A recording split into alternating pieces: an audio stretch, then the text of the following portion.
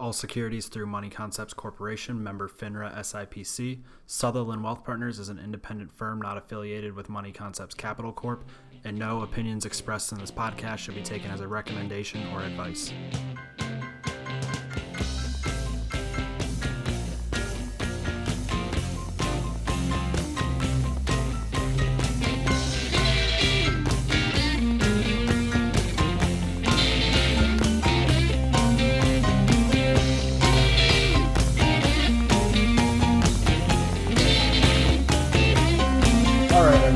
Back to episode, I guess you'd call it 2.5 of the Weekend Windup. We're kind of going to do a quick one here. I'm here with Alana Gaither, another financial advisor at Sutherland Wealth Partners. You can say hi, everyone. Hey, everyone. Happy to be here today. So the reason that me and Alana are sitting together today is because this episode is actually going to be a little bit more focused on the younger generation. I guess you could say the millennial generation, probably ages, 22, just graduated college, even all the way up to, I think, 35, 40 is really what this episode can apply to.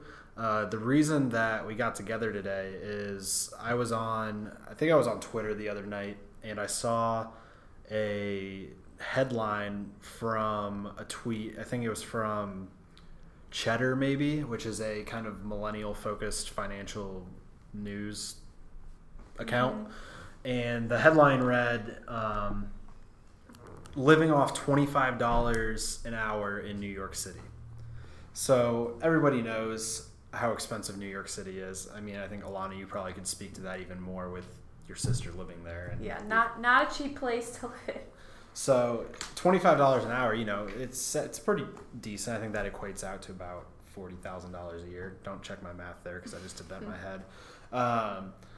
So it was interesting. So I clicked on the article and I started reading through the article, and I went into it with the assumption that this was going to be someone who made $25 an hour and then paid for everything.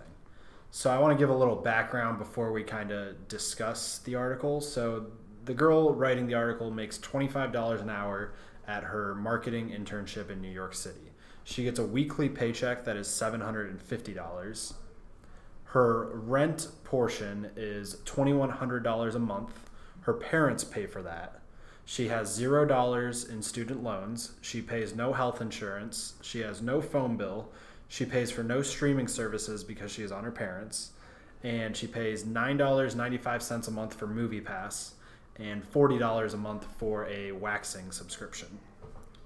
So I'm reading through the article, and it's called Money Diaries on Refine 29, and she kind of gives you just a rundown of what her day looks like, what she does throughout her day, what she spends money on, and it tracks her spending. And I think at the end of the week, she ended up spending like $350, some obnoxiously low number.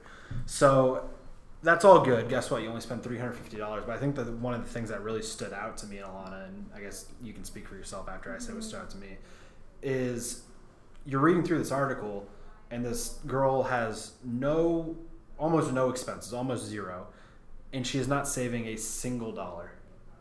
She also receives $800 a month in allowance, not including the rent her parents are paying.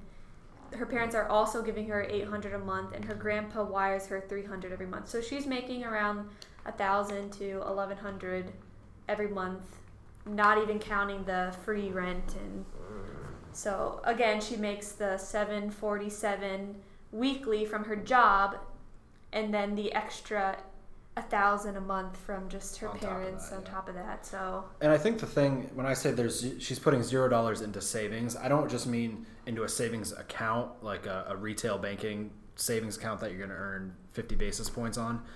I mean, she's not saving. She has the ability where she's netting basically $1,500 a month, and she's saving zero into an IRA. She's saving zero into a 401k, insurance, whatever it may be. She's not saving any money. I think that's what really stood out to me. Alana, I guess you can kind of elaborate on what stood out to you. Yeah, so again, I like Ray said, I think the title is a bit misleading. I agree. I thought it implied that this person is somehow making it in New York City on $25 an hour. And I was curious to see, okay, what's their rent look like? What do their expenses look like? Because that's not a terrible hourly wage, but more just curious to see something a little more relatable. And then it's not even, I don't have a problem that her family's giving her that money. That's her family's decision.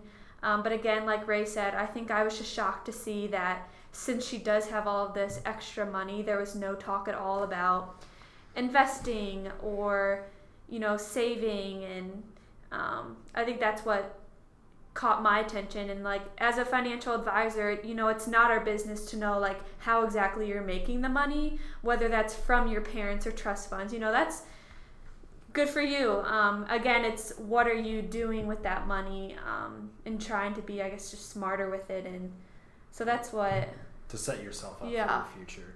And this isn't going to be us just sitting here bashing this girl's article that she wrote. I think the reason that we brought this up, and I'll actually put a link to it in the description of the podcast so you can read it yourself. But the reason that we wanted to come on here and talk about this is it brought about, we were talking, what is good advice for young investors? What's good advice for people who just graduated college and you want to start saving, but you don't know where to get started? Or, you graduated and you have some loans and you don't know if you should be paying on your loans or should you be investing that money. So we just kind of wanted to come on and each give 3 or 4 tips that we think are really good advice for young investors. So I'll let Alana go ahead and start, and we'll just kind of discuss on some of that. So I think just being curious about it is a good, just start thinking about it. She's 21, she's still in school, it says, and she won't have to worry about student loans, as the article said.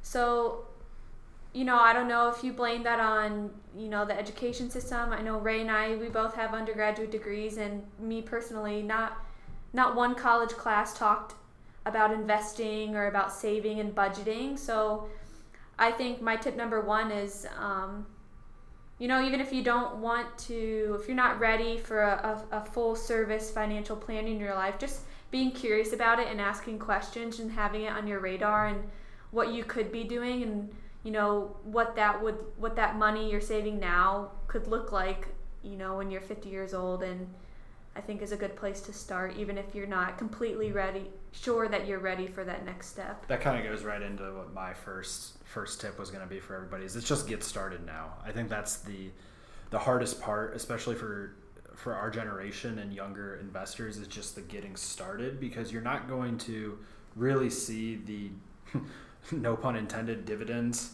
of your investment pay out until later in life. And we're in such a time period now where everything is at our fingertips. We can get it when we want it, what we want, how we want.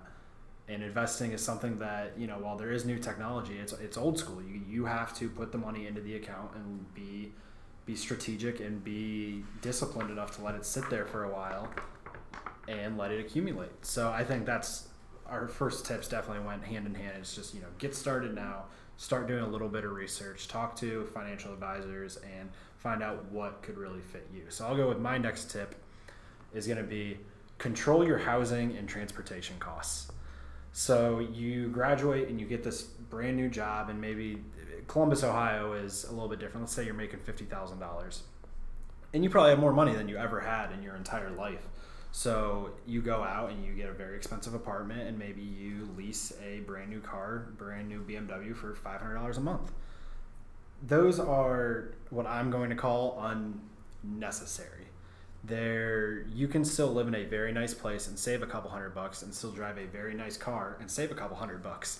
I mean, Hondas are crazy nice now. It's not me endorsing Honda, but I personally like them. And guess what? They're also relatively inexpensive in comparison to other cars. So I think really maybe make a spreadsheet or, list the pros and cons of each apartment or house that you're looking at and car, and really try to minimize those costs as much as possible to your liking, because that's going to give you the more free cash flow to invest and start investing in yourself. Yeah, I completely agree with Ray. I think something I noticed, and I was looking at some reviews on this article as well, and a lot of people on Twitter were sharing their opinions, and a lot of people were bashing her on the amount of money she spends at Starbucks or just coffee. And, I'm agreeing with Ray in the sense that I think it's become a cliche for advisors to call, younger, maybe millennials out on the amount they do spend on coffee or, avocado toast. But I like my Frappuccinos. Yeah, we like our fraps. But no, I think instead of focusing on, I think it said she ended up spending $55 on coffee a month, which to some that might seem ridiculous, but maybe instead of hounding in on people saving money on Starbucks, maybe look into what Ray said. How can I save the $200, the $500 a month on, housing and car payments, and not being so in your face about the cliche Starbucks and avocado toast articles that we see all the time. So I think if you can look at the bigger expenses instead of focusing on the tiny ones here and there, I think long term is going to have a much bigger impact than the little things. I agree. There's a thing called, I was reading about it, it's called lifestyle creep. And it's basically, when you go from your entry level to your mid-level, or you go right into a mid-level and you just get all this money all of a sudden and it allows you to change your lifestyle. You have to find a balance between living this nicer lifestyle, which you deserve. You're making more money, you deserve it, and you should be able to spend it and do what you want. But also still investing in yourself and saving for your future, because $1 now is worth more usually 10 years from now. And it's just, you have to strike a balance. Yeah. So going into my next tip is take advantage of auto withdraw and auto funds for your 401k, your IRAs, your Roth IRAs, your Roth 401ks, and saving strategies. Once you get set up on that auto funding of that vehicle, it's going to become second nature. You're not even going to think about funding a lot. At first, you're going to see, which we kind of haven't touched on enough, that I think it's kind of I think a lot of people don't touch on into this. Is when you're just starting, but eventually, simple, you give it time and you're disciplined, complex every time. You're not even going to notice too much focus. That's when it really benefits you. What am I investing in? You don't even notice it. What are the returns? Part of your lifestyle? Yada yada. And guess what? As you start making more money, simple beats complex. And as long as you are starting to fund the account, like you said, you should take advantage of benefit you even more.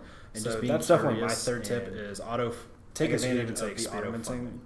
The simplicity is going to beat the complex at first, until you really see down the road, you've accumulated a nice nest egg and you can start doing some different things with that, which may be tax advantaging, or you weight more towards different stocks and different sectors and bonds. So I think all in all, we kind of really touched on everything. I think we gave you a good base to really move forward with.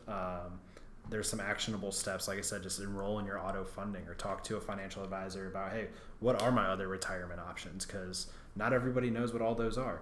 So I want to thank Alana for talking with us for a couple minutes. I think the article is definitely an eye-opener for people. So we just wanted to give you a quick little, 15 minutes. Hopefully you can enjoy this, and feel free to reach out to us with any questions you might have, and we'll be back soon.